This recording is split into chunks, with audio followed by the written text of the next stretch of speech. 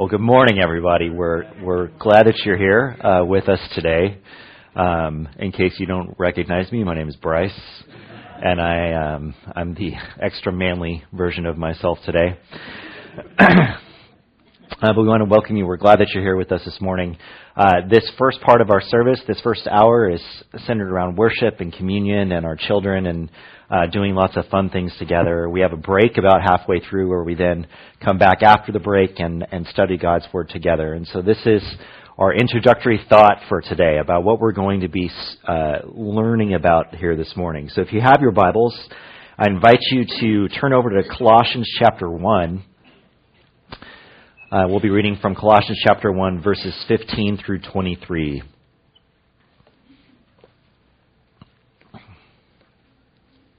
Colossians chapter 1, verses 15 through 23.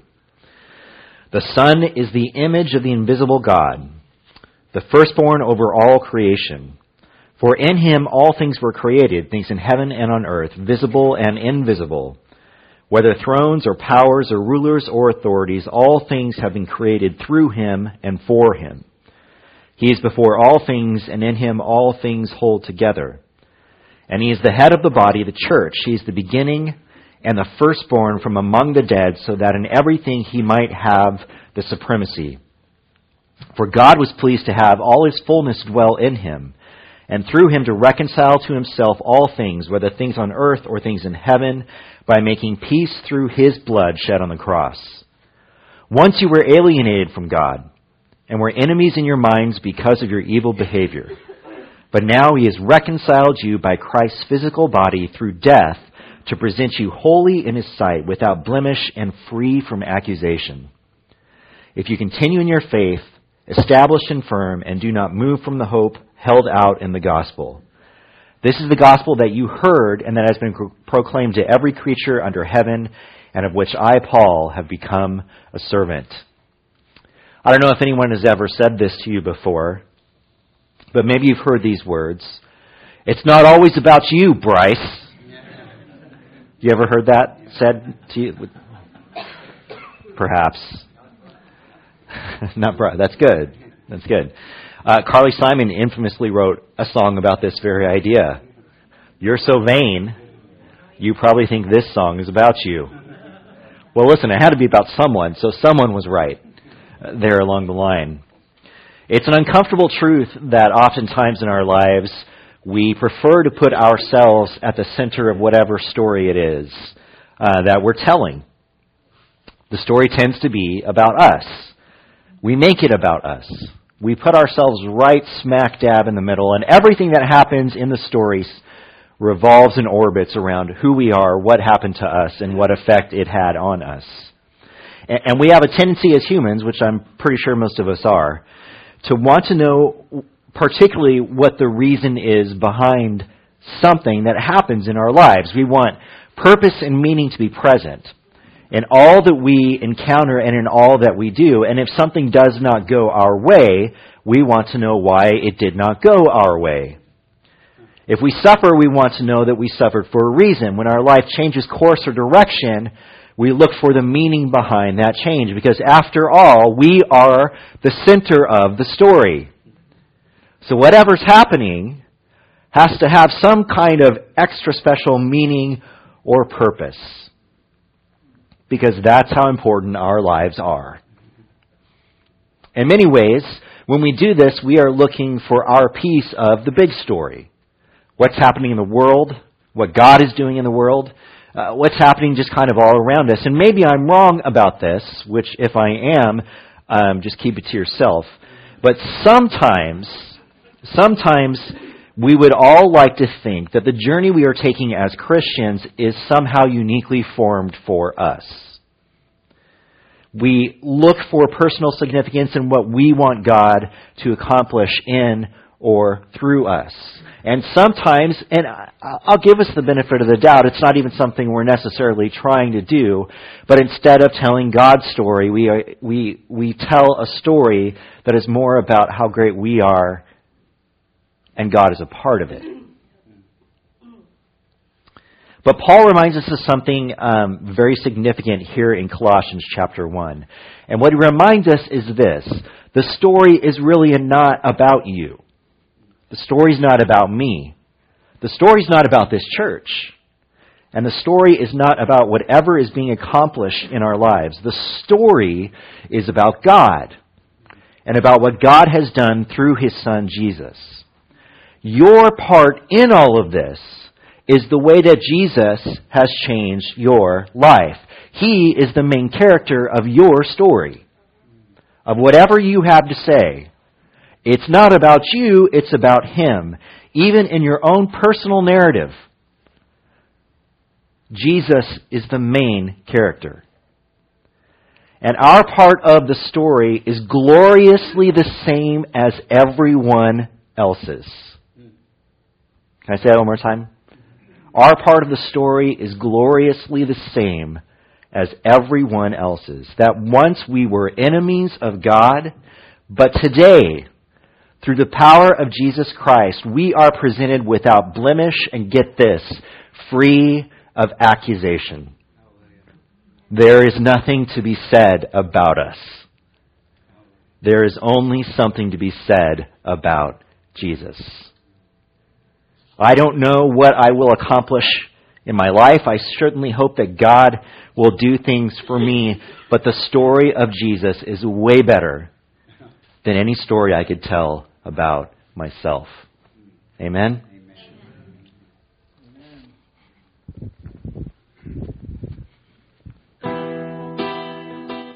Everybody feels very far away today.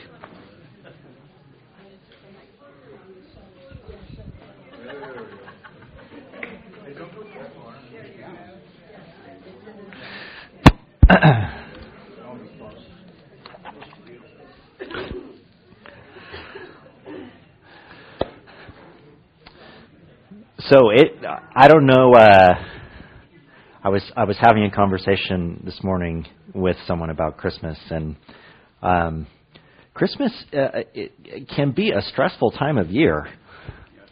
And I want to just take a moment to say thank you for those. You may not all be aware of this, but my mom had a very difficult week this week. She broke her leg on Monday, and she had a stent put in yesterday because she had a 87% blockage in one of her arteries. It's been a really tough time for my parents over the last 3 to 6 months. And so if I would just like to ask if you would just keep them in your prayers, and they need encouragement and help, and we're all going to be together at Christmas, so which will be interesting. But hopefully we'll get to spend some good time together. What have we learned over the last several weeks in looking at the life of Jesus?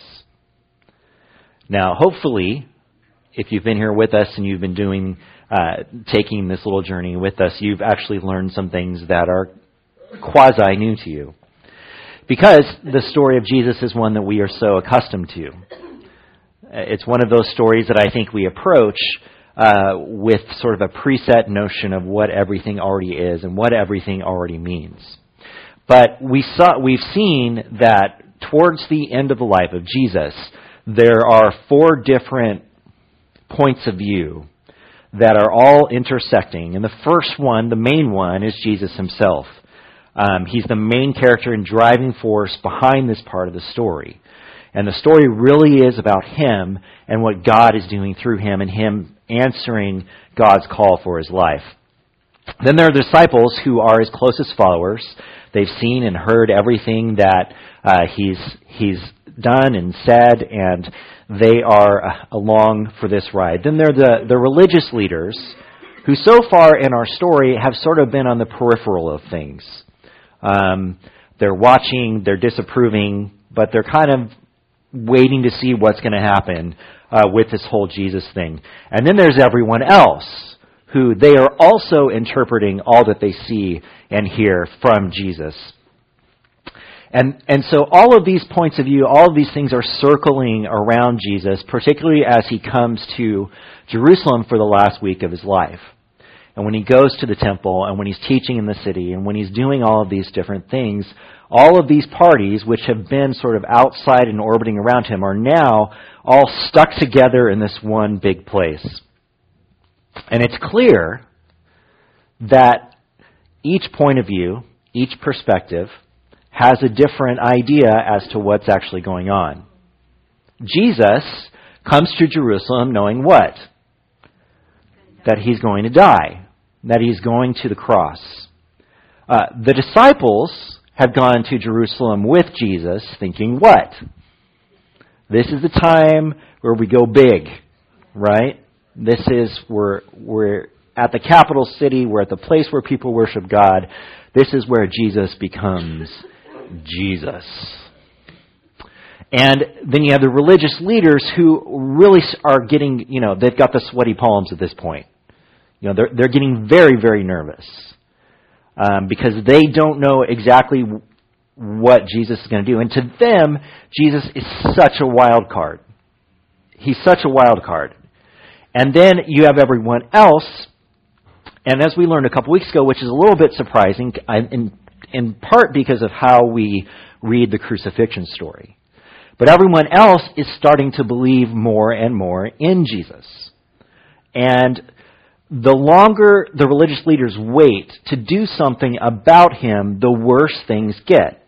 I don't know if you remember this from a couple of weeks ago, but the people all know that the religious leaders do not approve of Jesus, but they're not doing anything about it, which makes people think, oh, well, maybe they've changed their mind about him. Or maybe he really is the Messiah. And the longer they stay silent, the more people fill the silence. You know what that's like? Right? So they start to speak into this place. And it becomes sort of this scene of absolute kind of chaos, with all these ideas colliding with people. They think these things, other people think these things. They're not getting it. They're not getting the whole message, even if Jesus has clearly spelled it out for them. So here's kind of what happens.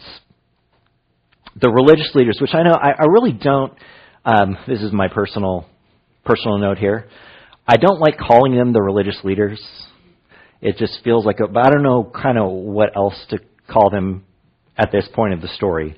And it is what the Gospels do say about them. So the religious leaders, they start to become genuinely concerned.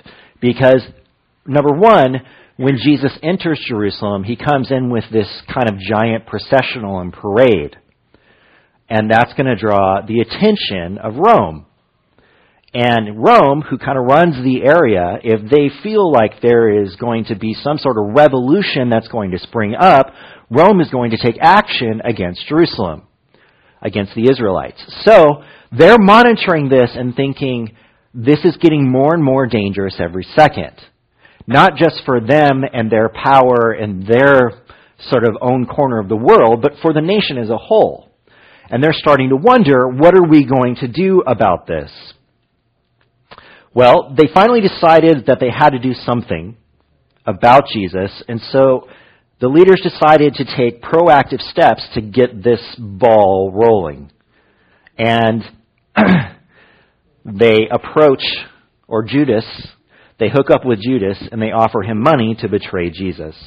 Now, clearly, as we saw last week, when Jesus went to the garden and did these things, Jesus understands where he's going. He understands what's happening. And he also understood, though, the difficulty of the path that had been laid out in front of him. He asked God, will you let this cup pass? Will you change these things? But ultimately, he bends his will to God's will, and he is ready to go. And in this time of chaos and confusion, in the time of all of these different things happening, it's important for us to remember one very just simple idea. Okay? And we've said this a lot through the story, but it is never going to be more strikingly true than when we look at what happens next. Who is writing the story? God is writing the story. Now, that becomes particularly interesting because, remember, we have these four groups, Jesus included. we have these four groups who are all colliding now into some great form of action. Something is going to happen. Something is going to give. And it's easy, I think, for us, when we look at the story then to say, well, this is what's driving it, or that is what's driving it, or this is what's happening. But we have to remember, God is writing the story. Now, here's what's really fascinating. If God is writing the story, He seemingly allows the villain and those He sent Jesus to save to take over the narrative so that He can have accomplished what He wants to have accomplished. Do you get that? God is writing it, but He allows the most unlikely of sources to take over this part of the story so that He can accomplish what needs to be accomplished. Okay? We're going to get to this here. If you have your Bibles, what the story has done this week is it's interlaced basically the whole account of the arrest and the crucifixion of Jesus, and so we are going to be jumping around quite a bit. My own fault, I forgot to publish the Bible app this morning, but it will be up later this week, or later today even, if you want to see that. So we're going to start in Matthew chapter 26, and we're going to be in Matthew, John, Luke, and in Mark even a little bit. So Matthew chapter 26, starting in verse 42.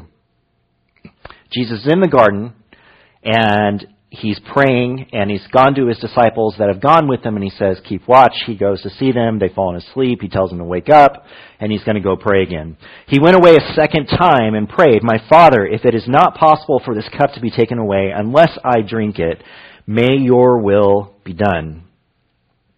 When He came back, He again found them sleeping because their eyes were heavy. So He left them and went away once more and prayed the third time, saying the same thing. Then He returned to the disciples and said to them, are you still sleeping and resting? Look, the hour is come, and the Son of Man is delivered into the hands of sinners. Rise, let us go. Here comes my betrayer. From John chapter 18, verses 4 through 11. Jesus, knowing all that was going to happen to Him, went out and asked them, who is it you want? Jesus of Nazareth, they replied.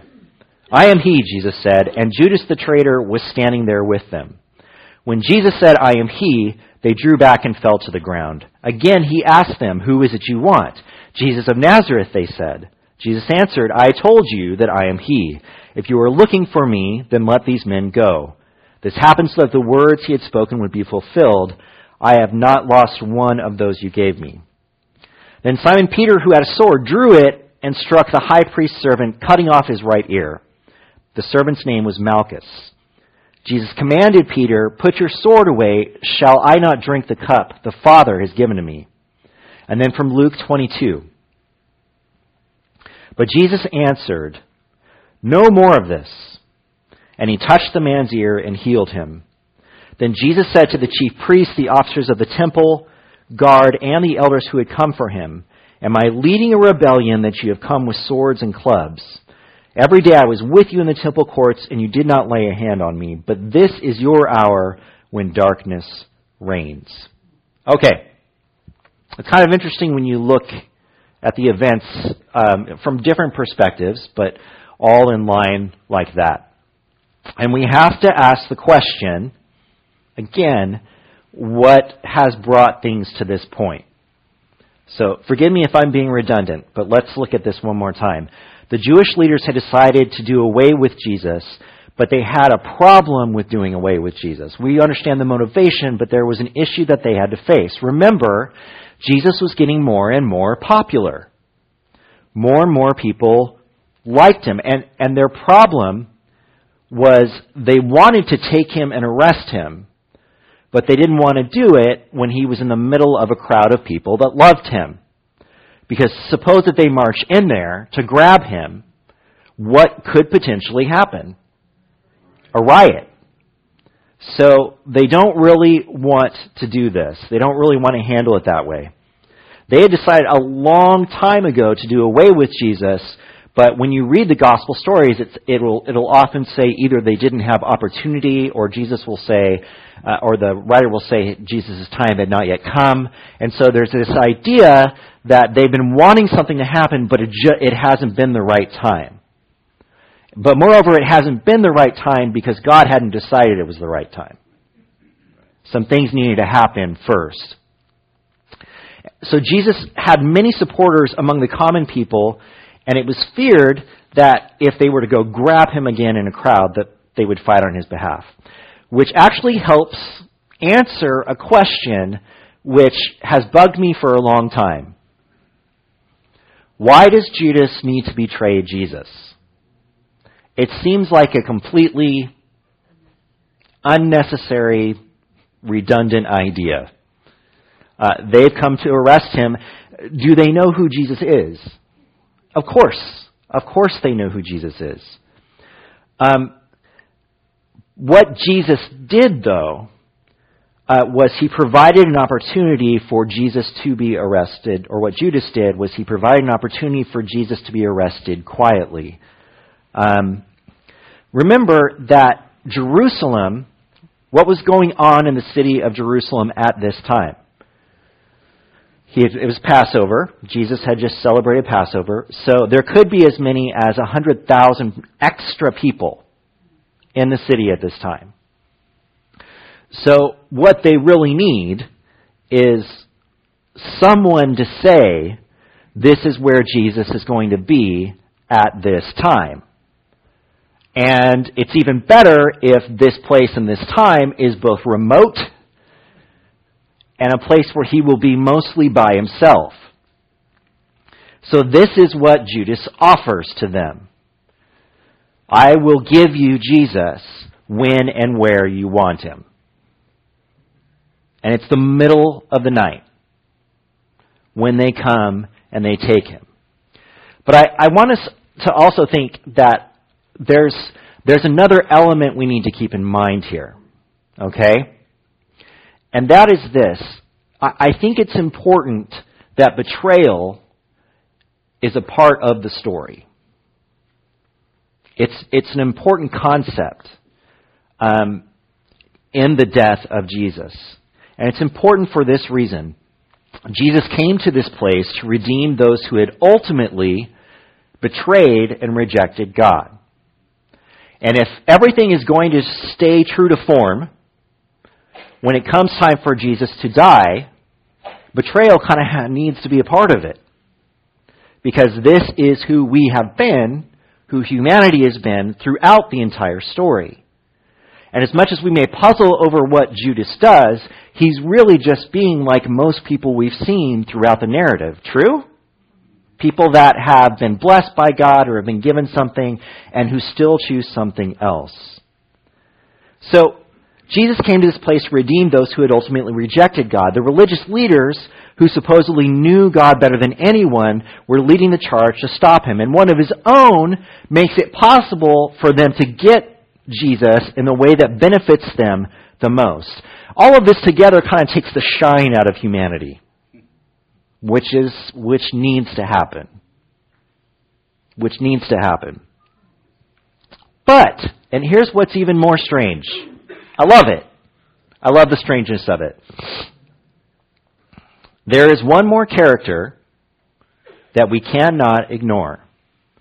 Because it's been a little while in the Gospels, but Satan comes back into the story. Now, remember, there are basically three main characters. There is God, and what does God want more than anything else? To have a relationship with his people. There is Satan, and what does Satan want more than anything else? To break relationship between humanity and God. And humanity is in the middle, being pulled one direction or the other, making different decisions at different times. So Satan re-enters the story. And let's think from Satan's perspective for a moment. Okay? At the beginning of the Gospels, Satan approaches Jesus when Jesus is in the wilderness. And what does he try to do? He tempts Jesus, And he tempts him to use the power that God has given him to claim his own place in the world. And Jesus refuses each of these times. So get this. At the beginning of the story of Jesus, Satan is trying to intervene in a way that he thinks is most effective. If I can turn the Son away from the Father, then it's going to mess up whatever it is that the Father is doing. But he doesn't understand Jesus. And he doesn't understand what's going on. We get to the end of the story. And the Scripture tells us that Satan prompted Judas to betray Jesus. And then, when they're sitting around the table, it says that Satan enters Judas and takes him, leads him to the religious leaders, and that's where he betrays them. Now, what is so weird about that? Who is writing the story? God is writing the story. Who is trying to force the action? Satan is. Why? Why? Because he thinks that if this ball starts rolling, what will happen? He thinks that the death of Jesus is going to destroy God's relationship with man. And more people will turn away because of this. So Satan gets excited about the opportunity to intervene in such a way that is going to stop whatever it is that God is doing. So, who's writing the story? So, does Satan unknowingly help God get to where God wanted to go? Yes. And he does it enthusiastically. Which is just so fascinating. That thought that Satan acts in order to destroy something. But he did not understand what was really going on. So, they've confronted Jesus, they arrest him. Peter tries to be super brave and he cuts off an ear. Jesus replaces the ear, and Jesus is going to be taken off to the next part. So let's get back to the plot to kill Jesus. The plan to kill Jesus centered around what might seem to us as a strange idea, but Jesus was brought forward by the Jews as a political criminal, as an insurgent or a revolutionary. So Matthew chapter 26. Now you may or may not know the answer to this question, but throughout the trial and the crucifixion of Jesus, there is a term that comes up a whole lot, and a whole lot more than we've seen in the other parts of the Gospels. Okay? I want you to see if you can think of what that term would be. Those who had arrested Jesus took him to Caiaphas, the high priest, where the teachers of the law and the elders had assembled. But Peter followed him at a distance right up to the courtyard of the high priest. He entered and sat down with the guards to see the outcome. The chief priests and the whole Sanhedrin were looking for false evidence against Jesus so that they could put him to death. But they did not find any, though many false witnesses came forward. Think about that for a second. They're looking for false evidence. They have false witnesses. However, I guess the false, it's a double negative, and none of it works. It's not quite explained. But then finally 2 came forward and declared, "This fellow said, I am able to destroy the temple of God and rebuild it in 3 days." Then the high priest stood up and said to Jesus, "Are you not going to answer? What is this testimony that these men are bringing against you?" Like they don't really know. Have you heard what this person said about you? How are you going to answer this charge? But Jesus remained silent. The high priest said to him, "I charge you under oath by the living God, tell us if you are the Messiah, the Son of God." "You have said so," Jesus replied. "But I say to all of you, from now on you will see the Son of Man sitting at the right hand of the Mighty One and coming on the clouds of heaven." Then the high priest tore his clothes and said, "He has spoken blasphemy. Why do we need any more witnesses? Look, now you have heard the blasphemy. What do you think?" "He is worthy of death," they answered. Then they spit in his face and struck him with their fists. Others slapped him and said, "Prophesy to us, Messiah, who hit you?" Okay, here's what is so fascinating to me about this particular element. Remember, the religious leaders decided that Jesus had to be killed because he was getting too popular, and they were afraid he was going to be viewed as a revolutionary by Rome. If Rome saw him, then they would come and there would be some sort of battle and Israel would be squashed. So they arrested him before Rome could take notice that he was a potential threat. All right? The problem is they don't have a reason to arrest him. They really don't. So they're bringing forward all of these false witnesses, and they're not getting enough from them to prove that this guy should be put to death. Because what is it that they actually need in order to move this thing forward? He has to have made, we have a couple of options. He has to have made some sort of threat, right, that they deem is serious enough, but that's really not the most important one for them. He has to claim something. What is it that they want him to claim, or for others who have heard him say? They say here, the Messiah or the Son of God. They need him to claim that. Now, the term that I said, which is the one that becomes most important? Are you ready for it? King of the Jews. This is where this is going. They want him to admit to being the Son of God, the Messiah, and ultimately the King of the Jews. Their whole plan hinges on this. That he say this, or someone can witness that he said this, or did any of those kinds of things. So, Jesus doesn't admit to anything. And he does such a Jesus-y thing. That Jesus, are you the Messiah, the Son of God? And what does he say? You said it. But let me tell you something else. And it's interesting, he talks about the Son of Man being at the right hand of God. He never says who the Son of Man is.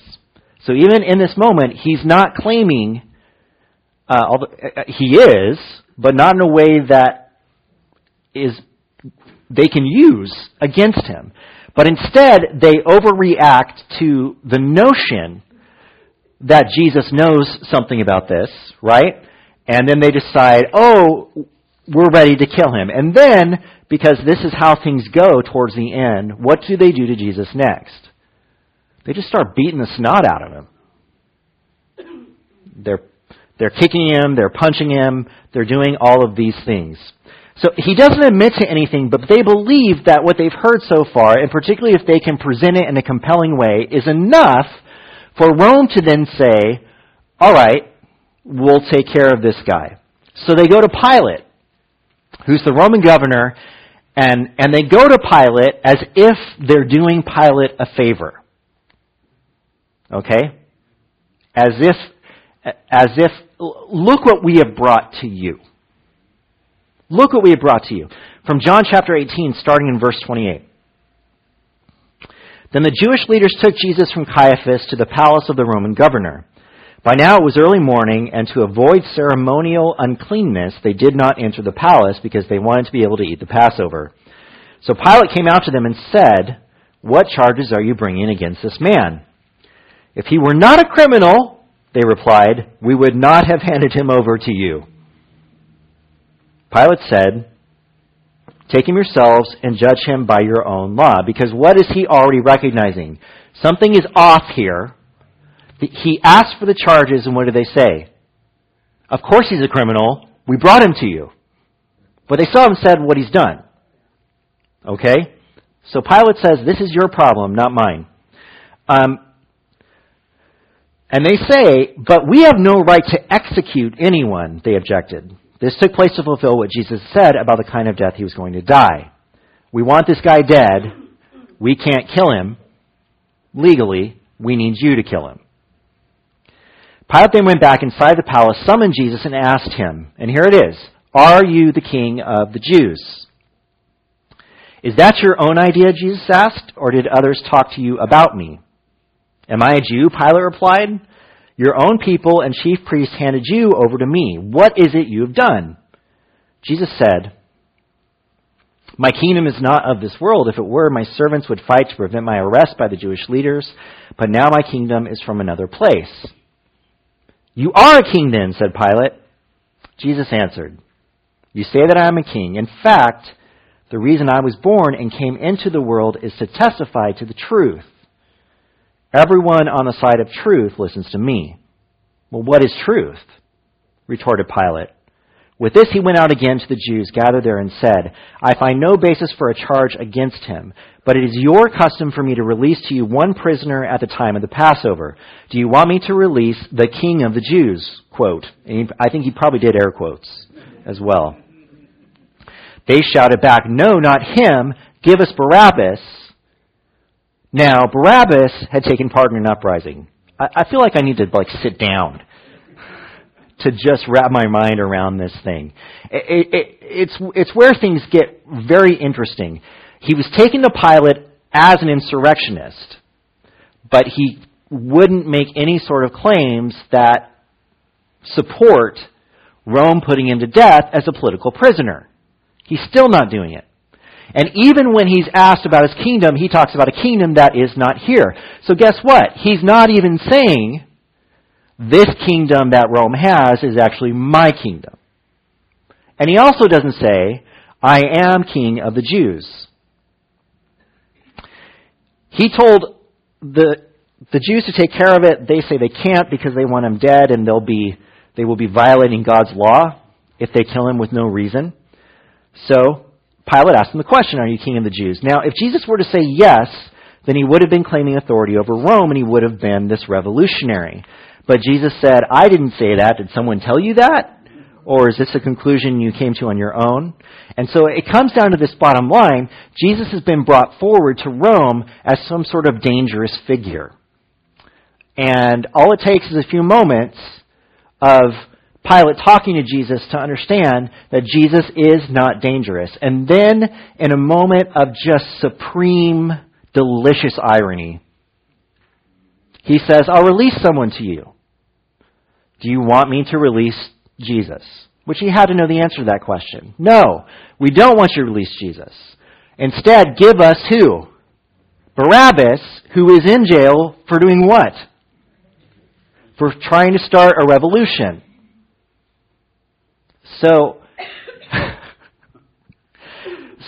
they force Jesus in as a revolutionary, and they take an actual revolutionary out so that Jesus can be killed.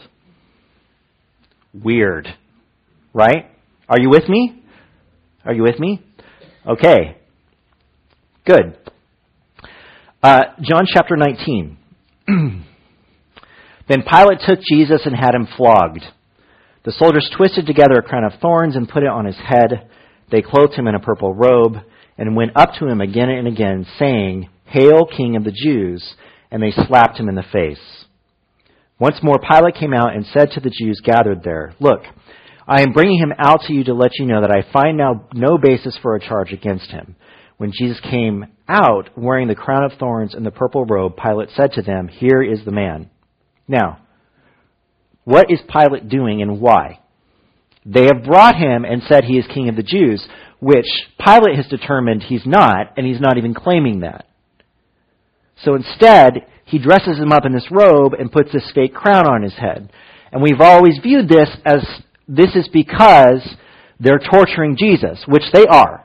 He was flogged, which is an awful thing to describe, which we're not going to do today. And then he's put out, but get this, he's put out as this mocking idea of what they have said he is. Who is he making fun of? He's making fun of them. Here's your king. They are not going to be denied, however. As soon as the chief priests and their officials saw him, they shouted, "Crucify, crucify." But Pilate answered, "You take him and crucify him. As for me, I find no basis for a charge against him." The Jewish leaders insisted, "We have a law, and according to that law he must die because he claimed to be the Son of God." When Pilate heard this, he was even more afraid, and he went back inside the palace.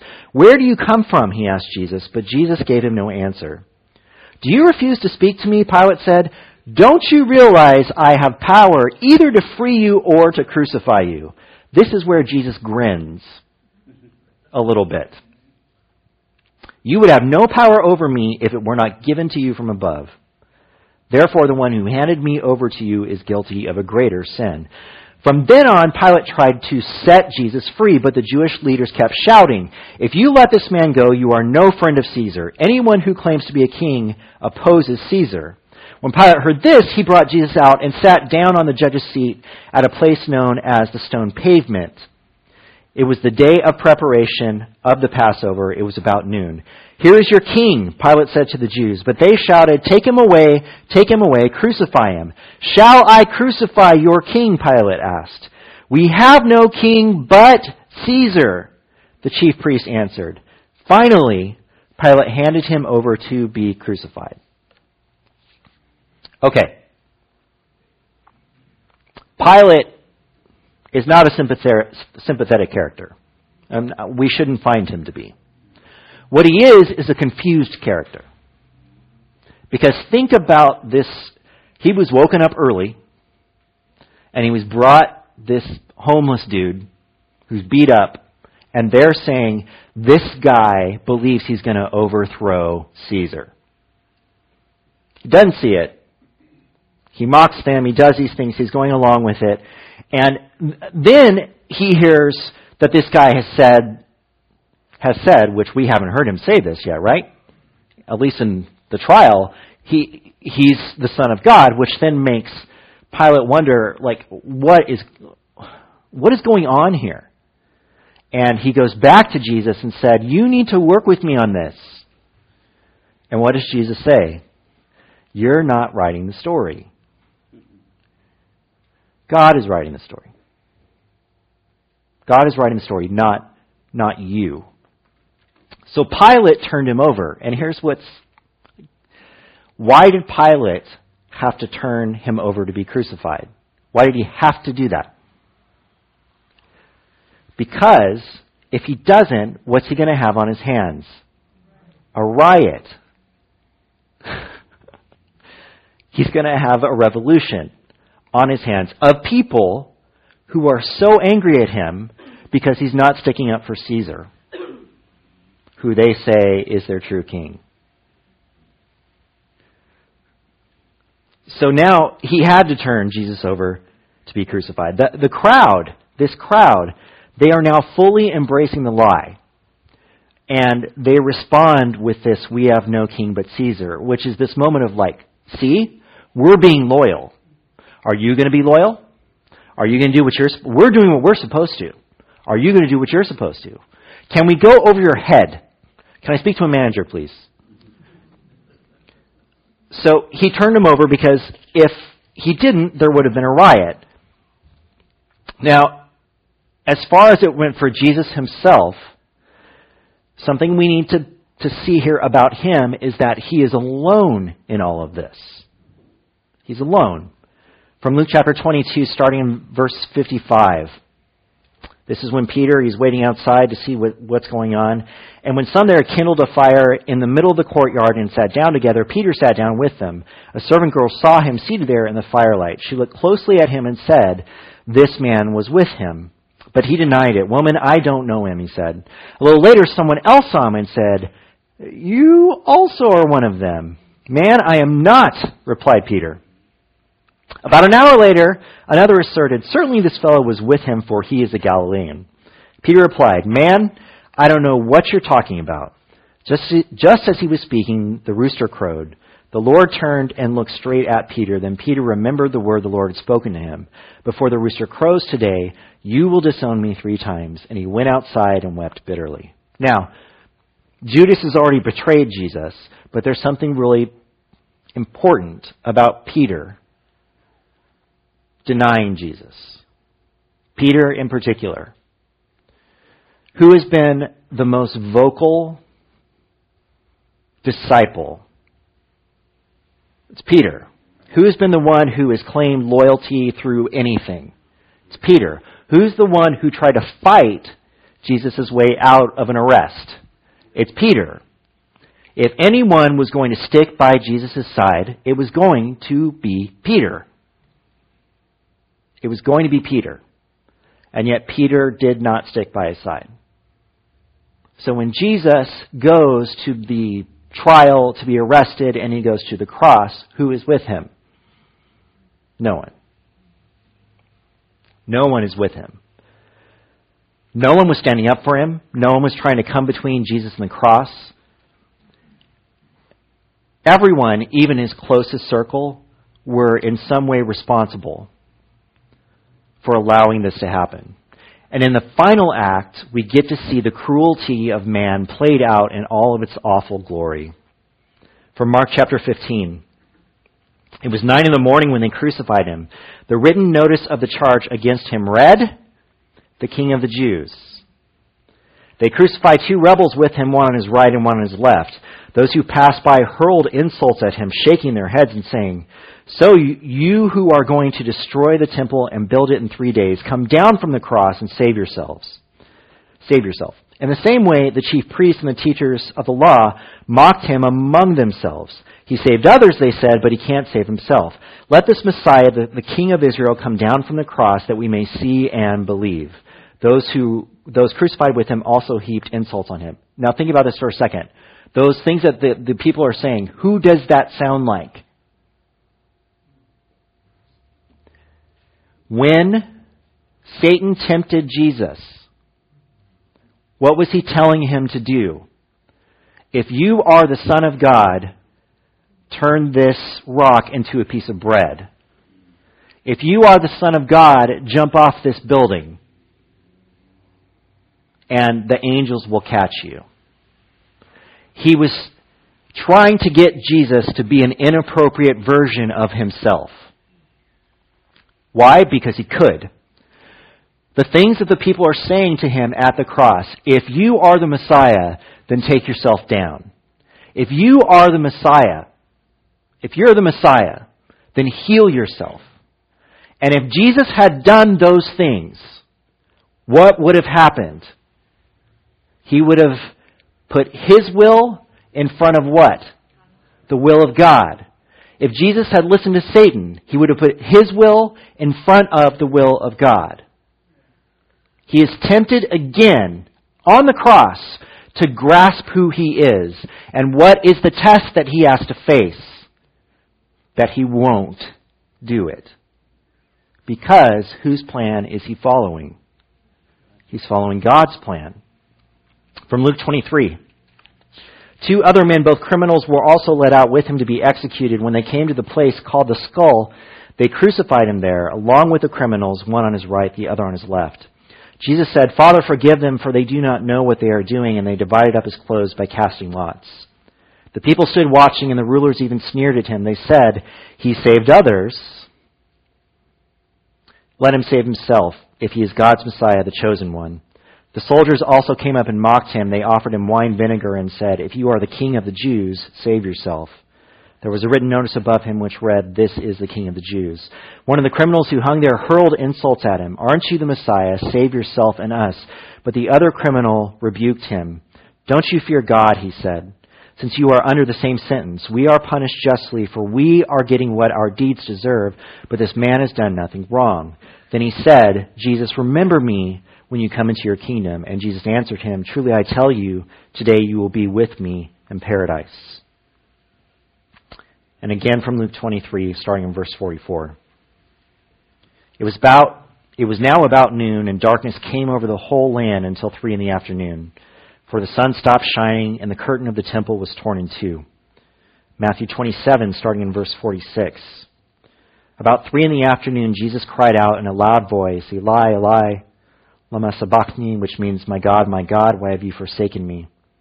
When some of those standing there heard this, they said, "He's calling Elijah." Immediately one of them ran and got a sponge. He filled it with wine vinegar, put it on his staff, and offered it to Jesus to drink. The rest said, "Now leave him alone. Let's see if Elijah comes to save him." And when Jesus had cried out again in a loud voice, he gave up his spirit. At that moment, the curtain of the temple was torn in two from top to bottom. The earth shook, the rocks split, and the tombs broke open. The bodies of many holy people who had died were raised to life. They came up out of the tomb after Jesus' resurrection and went into the holy city and appeared to many people. When the centurion and those with him who were guarding Jesus saw the earthquake and all that had happened, they were terrified and exclaimed, "Surely he was the Son of God." When all the people who had gathered to witness this sight saw what took place, they beat their breasts and went away. But those who knew him, including the women who had followed him from Galilee, stood at a distance watching these things. Jesus was alone on the cross. In fact, at one moment he turns and says to God, "Where are you?" And what is clear from Jesus' words is that God is not there with him. Which brings so many other things into sharp focus. Remember, Jesus didn't want to go this way, but he did. And remember that he had the power to stop it at any point, and he didn't. And in the end, we're told here in Matthew that he gave up his spirit. Why did Jesus give up his spirit? It's not because it was time to die. In fact, Jesus died exceptionally fast for how crucifixions normally went. Why did Jesus give up his spirit? Because it's what God had called him to do. Why did God call him to give up his spirit? So that Jesus, by giving up his spirit, would defeat death. He would defeat death. The final word in life, the thing that no one can overcome, death, Jesus gives up himself so that out of this place of awful betrayal, loneliness, darkness, pain, suffering, and agony, life will come forward.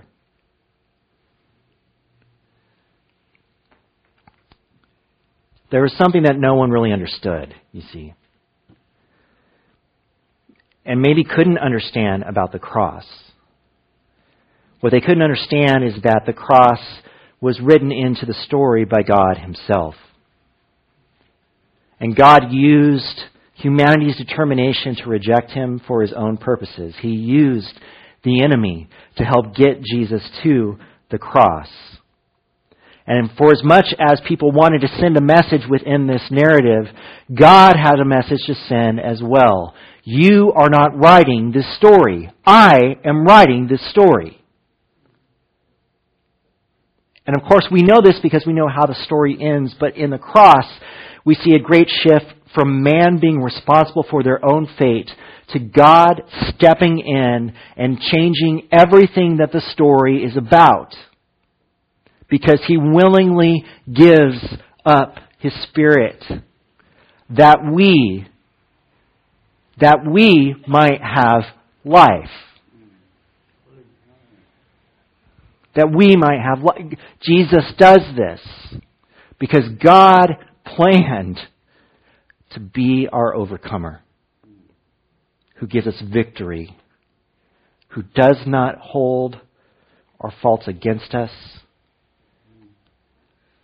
We don't even have any accusations in front of us. Amen? Amen.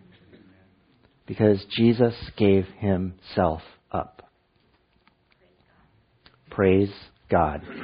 Let's pray together.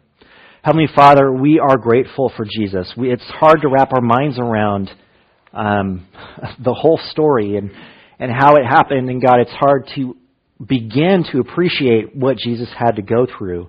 And it's incredible to see how you work these things out. But God, as much as we don't understand, may we grasp this morning that Jesus died for us, to show your love, to give us victory over the things that would keep us from you. God, your great desire throughout the story is that we would be your people. And in Jesus, you make that possible in a way that had never been before. Thank you, God, that we are washed clean of all of our faults and our mistakes. Thank you, God, that there is no accusation that can stand against the sacrifice of your Son. In Jesus' name we pray. Amen. If you have any need for prayers or encouragement this morning, you want to know this God who loves you in an amazing way, we invite you to come forward as we stand and sing this song together.